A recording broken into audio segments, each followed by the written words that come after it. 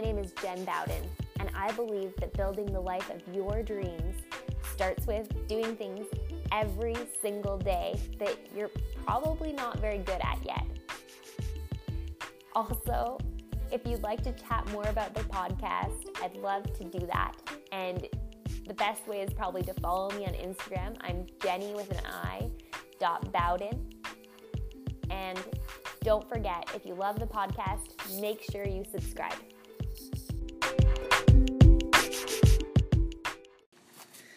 Hello, we are back again, and I would like you all to meet my dad. Hi. His name's Scott. He's really awesome.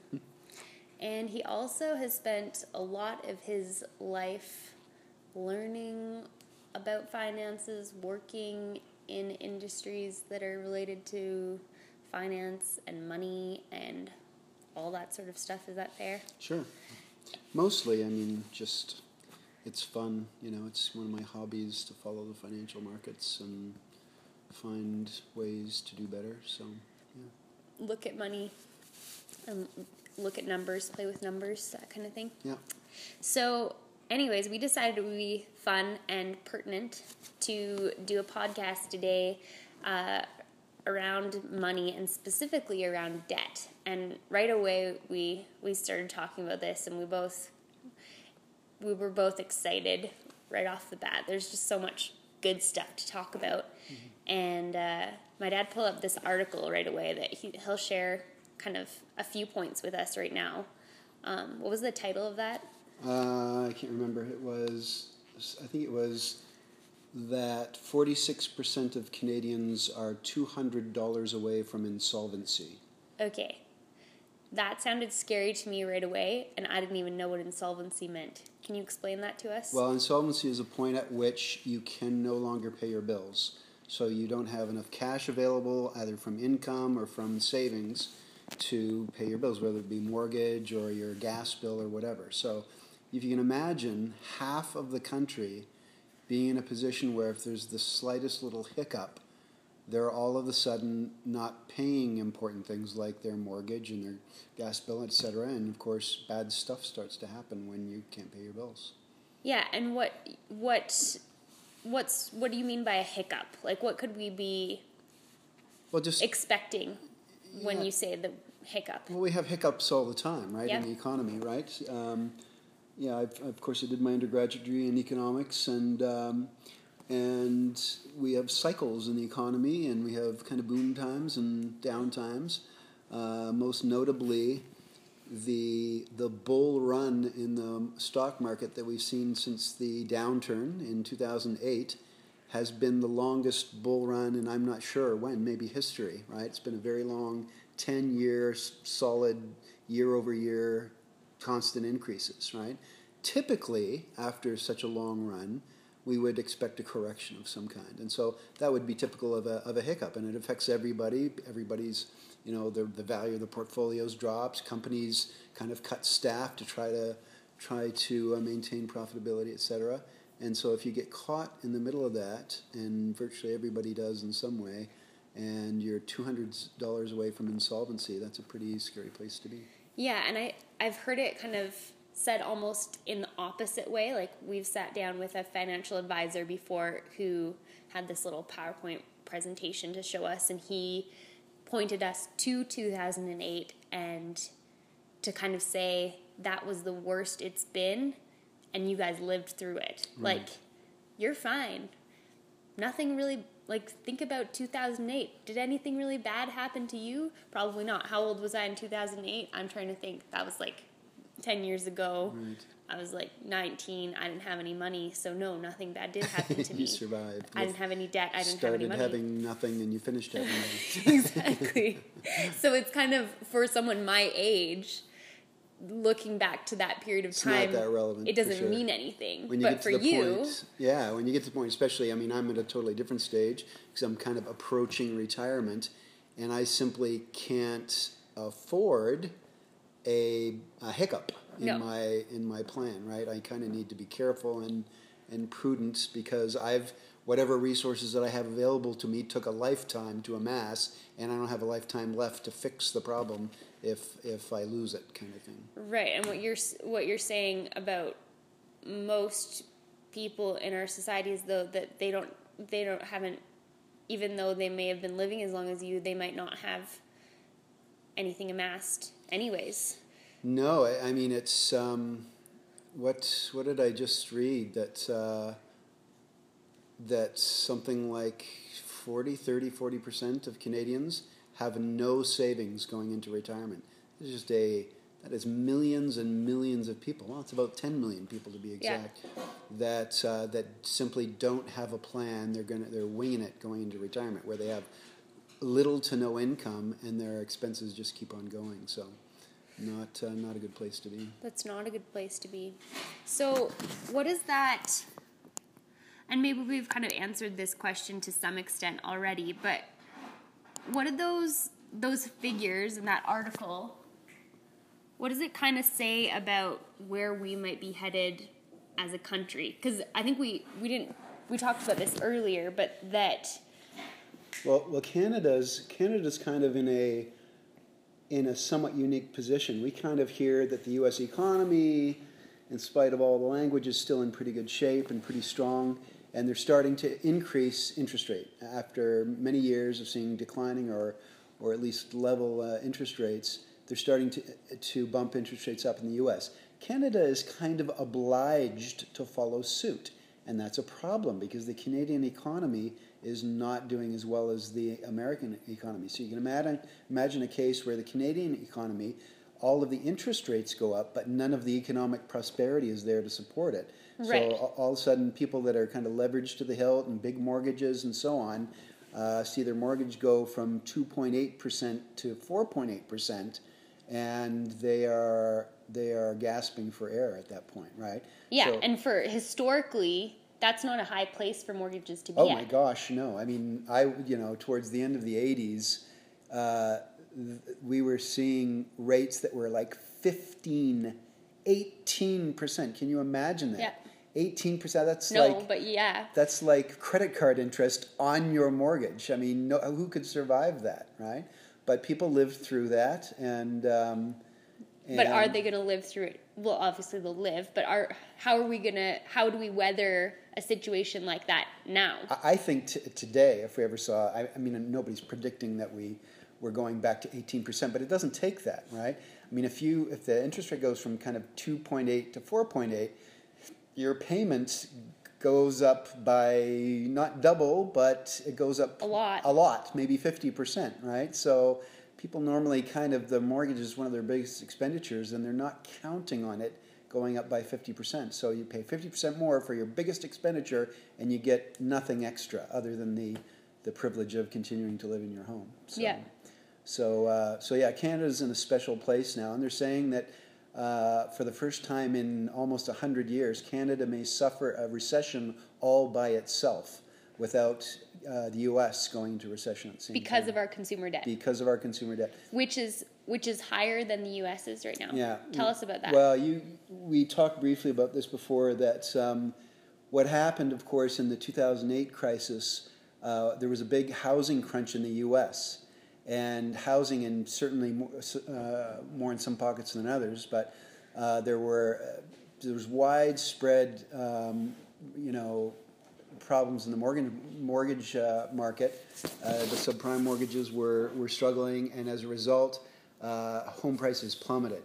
And so, Canada went through this, and we just simply didn't suffer that downturn in the housing market. So we slapped ourselves on the back and talked about how clever we were and how much better our banking system was. But as a result of that, Americans got smart, and they really deleveraged. In other words, they got out of debt after 2008. Canadians did not. We doubled down, and now our per capita debt is about as bad as it's ever been. So we think we're invincible at this point. That's right, because we have a better system. And so we can just spend as much money without actually making it as we want. I think that's the sentiment, right? And plus, because our home prices have been going up so steadily, people kind of use their home equity as a piggy bank, right? So they, people, companies are touting lines of credit. If you own a home, you're approved, right? So Right. So just having a home, lenders are anxious to get you to tap into your piggy bank so they can charge a higher interest, and you get further into debt, and you feel like, well, my house just keeps going up anyway, so it's never going to end, right?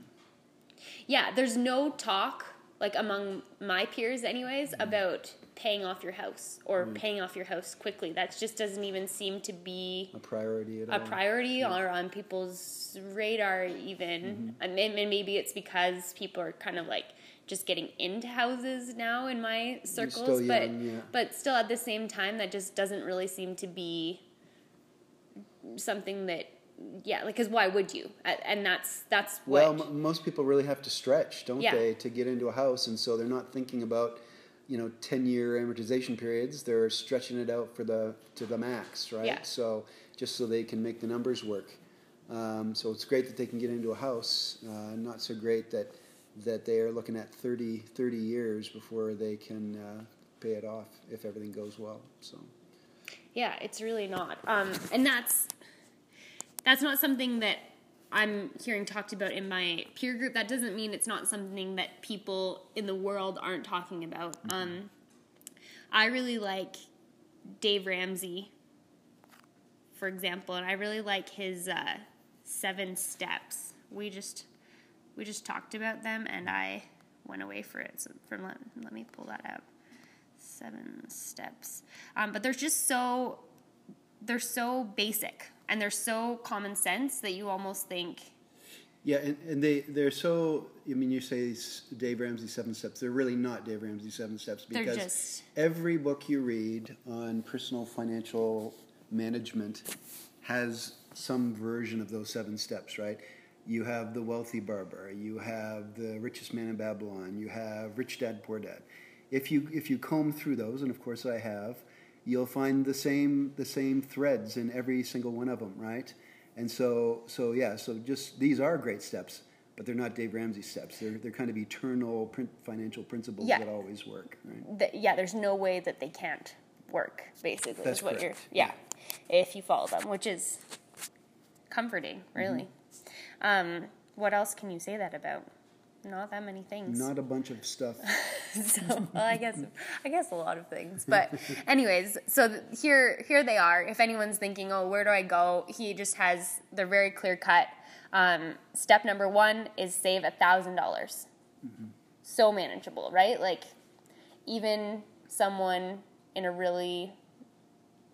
who's not rich can do that over a period of time. And again, in other similar volumes, the language is save a portion of all that you earn. Yeah. Or some will say save 10% of what you earn, right? Yeah, in order to do that gradually. Pay yourself first is another way to say it. Before you pay your bills and pay everybody else, pay yourself first, right? So this Dave Ramsey's put a number on it, and that's another version of the same thing. Yeah, and then he just says pay off debt. So when he's talking about that debt, he's talking about consumer debt, I assume, which is credit cards, what else? Like car loans. Sure, what student else can you loans. Student loans. Yeah. That's a great example, because I feel like a lot of people really consider that a very smart type of debt to go into. It's a reasonable kind of debt to go into, because you're making an investment that should yield a financial benefit in the future. So it's a reasonable debt to go into. But at the same time, you really have to consider how you're using those student loans. If you're using more money than you necessarily need to, what kind of job, how much money you're going to be making. In my case, I knew that I would likely be a stay-at-home mom for a good portion of time after I graduated. Didn't want to be saddled with a bunch of debt that How hard would that be on a marriage if every month we're paying interest for education that I'm not using because I'm at home with the kids right now? That would feel awful. And we were, now this is a different time, but your mom and I did the same thing. We kind of paid as we went for our education. And even though Mom hadn't finished her degree when we were married, she did finish it, and we paid for it as we went along. So we never had any significant, that I can recall, student debt to pay for, which was it's a blessing for us.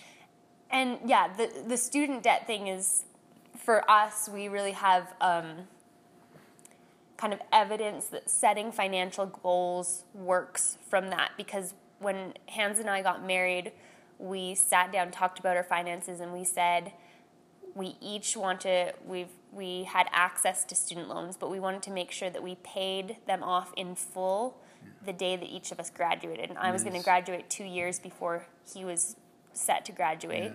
Yeah. And it seemed like a huge and almost impossible achievement. We're talking about 10 years of school combined over the same period, or overlapping anyways. And so that's like more than a doctor would go to school for. It's a long time. Yeah.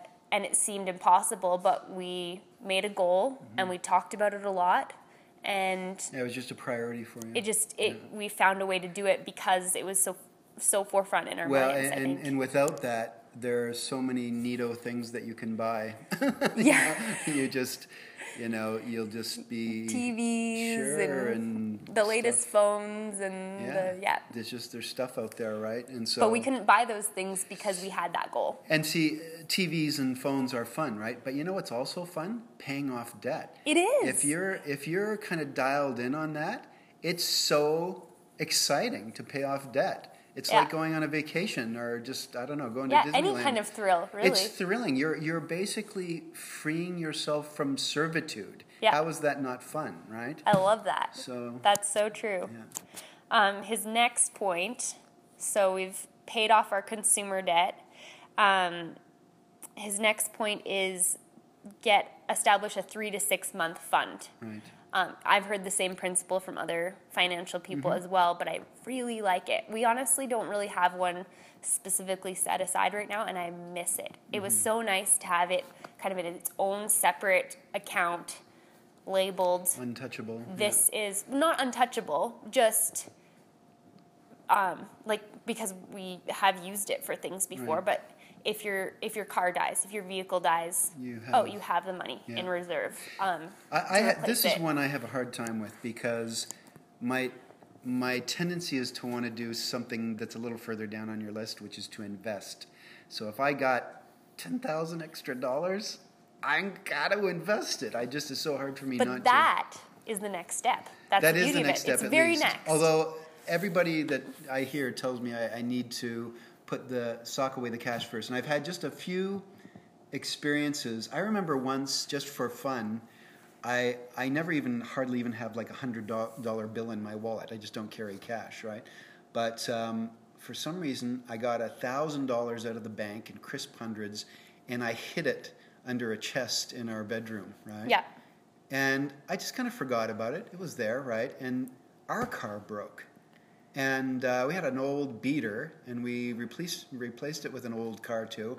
We paid a friend, I think $800 for their Jeep, and I had the cash right there. I just pulled it out, handed her the money, and we drove off in our new used car. But that's the thing about that fund, that 3 to 6 month fund, makes you feel rich.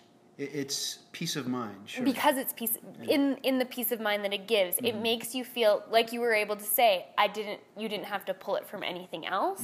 It was just there, ready and waiting. That's what it feels like.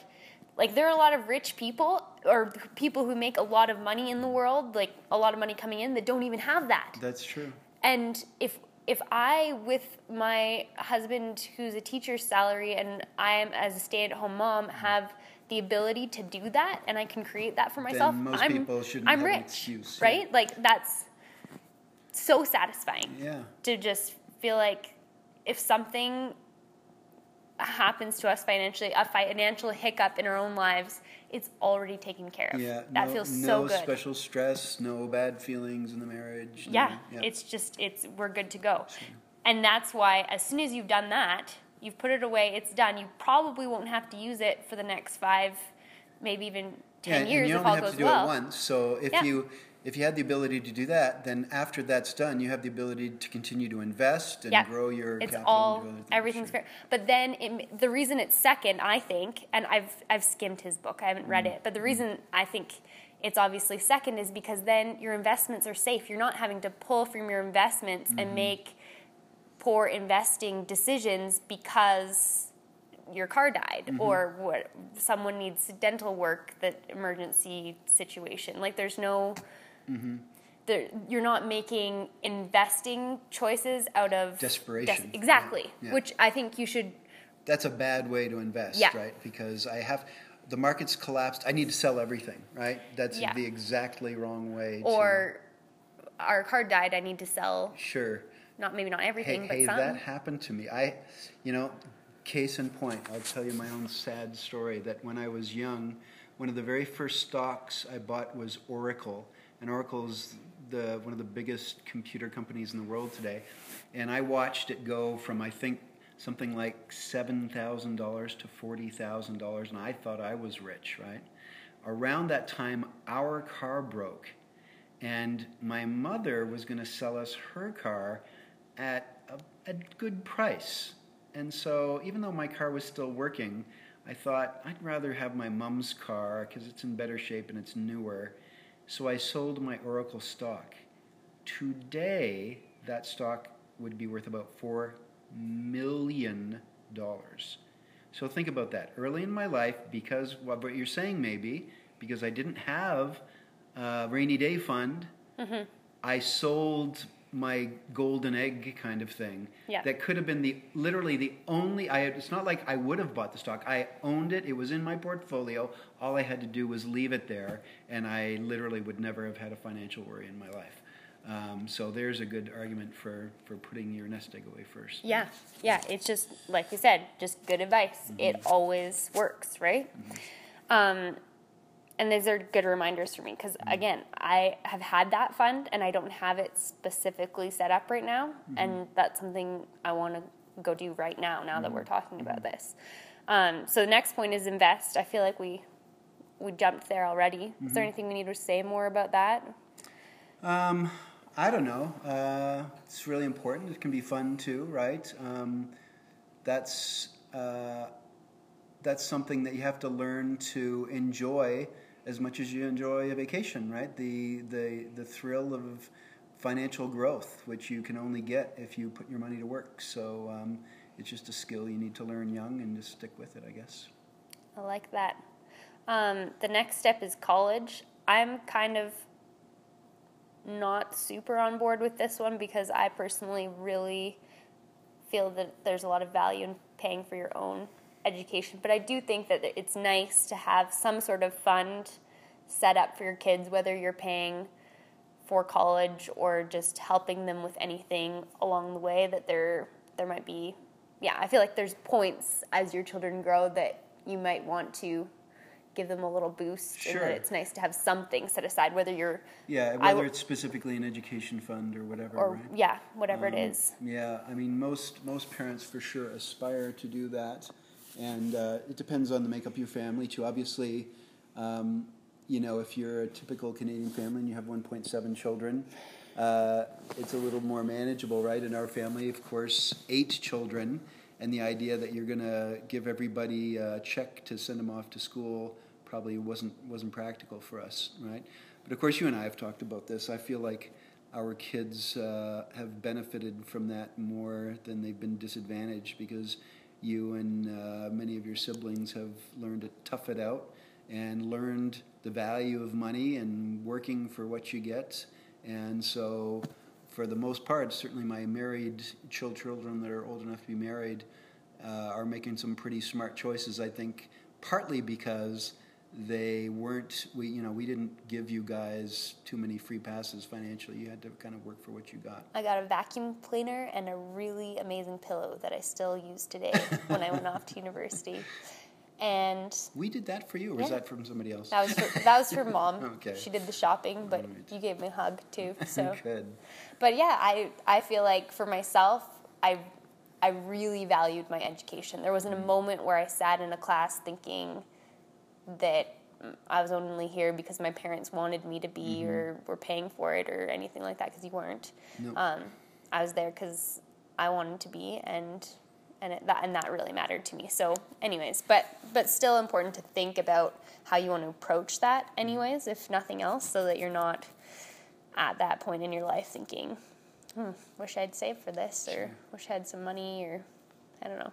But even just to think about college, like just the fact, I remember you saying at one point in my life growing up, I don't know why this was, but you were talking to a friend's family and you're just unimpressed with the level of education that the kids were pursuing or something like that. Mm-hmm. And so you said, Jen, say it with me. University. I was like, I don't know, 13 or something. So I said it with you. University. So, but even getting your kids really excited, like, not that we necessarily expect this of you and you're not valued unless you seek higher level, but that it's okay to want that for yourself. And that I remember I was even looking into dental hygiene at one point because I thought, well, if I want to be home with my kids, I get a lot of bang for my buck in terms of how much you get paid versus how much education. And you kind of said, well, is there anything you'd like to do more as an actual job? Is there any sort of schooling you'd actually enjoy more? And that's when I looked at teaching instead. So equally as important as saving for it, I think, is just planning for that piece with your kids. Right. But we're getting off the financial track here. What's the next one? Next one is pay off your house. Okay. That's a good thing to do. Yeah. Not something we talk about, like I said, a lot these days. Interest rates are not very high. You know what's frustrating to me is that people don't understand the dynamics of how mortgages work. That you can, typically first-time home buyer goes into the process and they default to either a 25 or 30-year mortgage because that's just what you do, and they're trying to squeeze into as nice a house as they can kind of get qualified for. And so they just assume that, okay, we start at 30 and we count down. That's the way it goes, right? Right.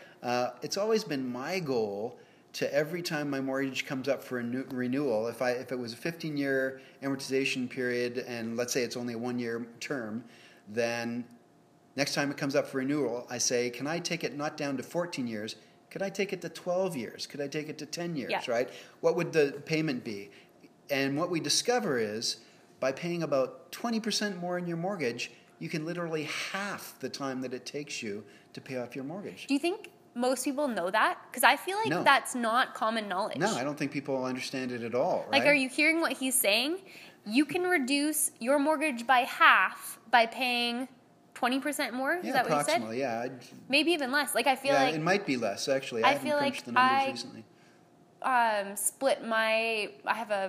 On our rental property, our mortgage is probably pretty average to what most starter homes or young families are paying on their mortgage, and I decreased the time by half the amortization period. What was it to begin with? At like 30, okay, 35 years or 30 years. It works better when you're going from a very long amortization period to a short one. It doesn't work as well when your mortgage is 5 years got left and you try to reduce it to 2.5. But it was long, and we were at the beginning of it, and I looked at how much we were paying in interest and how little that was going to principal. Oh my gosh, it was so depressing because we felt like, we've been paying this for 5 years, and it was like we have $10,000 equity more in our house, or 20. It wasn't very much. And conversely, once you switch it over to a 15 or 14 or 13-year mortgage, and then you look at the amount that's being allocated to principal, it's like more than half, and you think,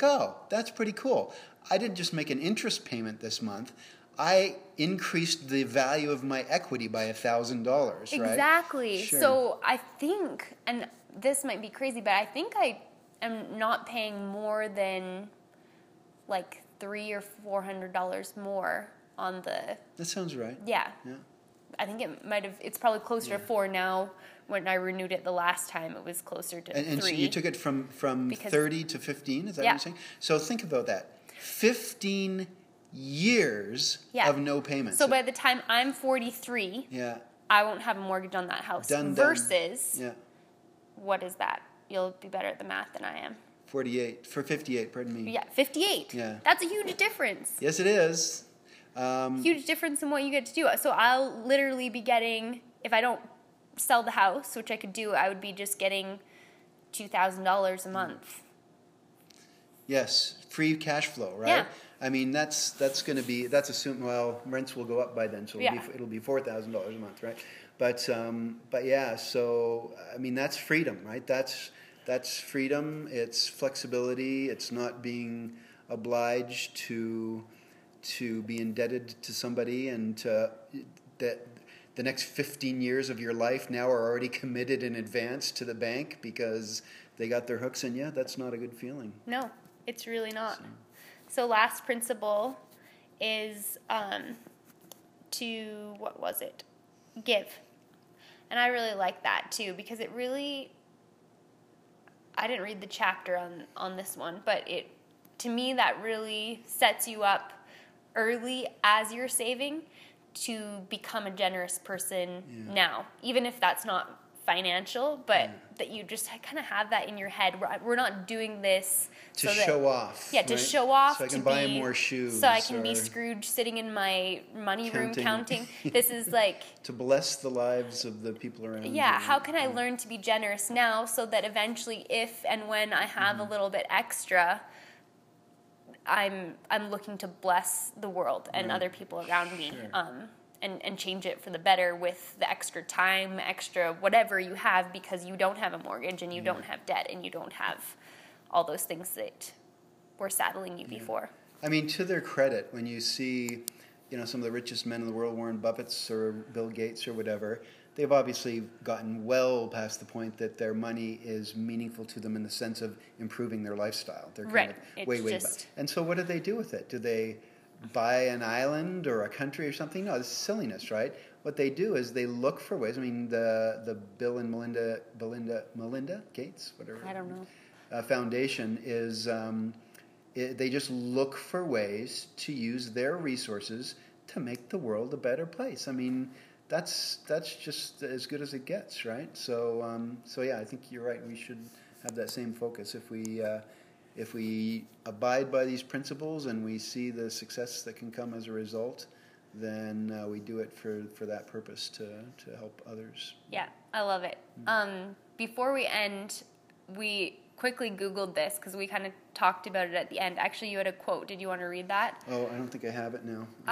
But I'll talk. If you find it, then that's fine. But we quickly Googled marital discord and the things that tend to factor into that the most. And I read 3 articles, the first 3 articles on Google, and every single one listed finances as the first discord causer, basically. I don't know how else to say that. Yeah. I mean, people that counsel others will say that often financial mismanagement is the number one cause of marital breakdown, divorce, and problems. And right? Stress, right? Yeah. Because the opposite of peace, as we've talked about peace a lot, how to have financial peace in your life, that the opposite of that is stress, anxiety, incongruence, all those things, right? That just don't make you feel good and don't make you feel good about the person that you're with, essentially, right? Right. There's enough stuff going on in life without just intentionally creating that kind of additional layer of stress in your life if you can reasonably avoid it, and I think we can. So, yeah, absolutely. Yeah.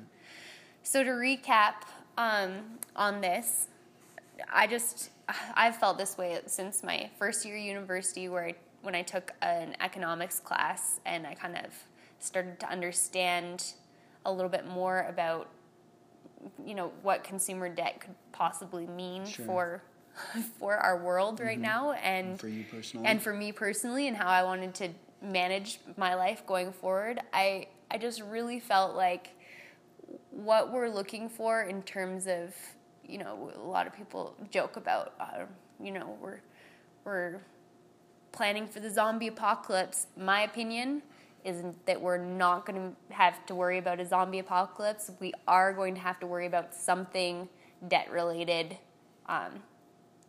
causing a very great schism in the next few years, probably. I just don't see. So not World War Z, maybe World War D for debt, right? Yeah, exactly.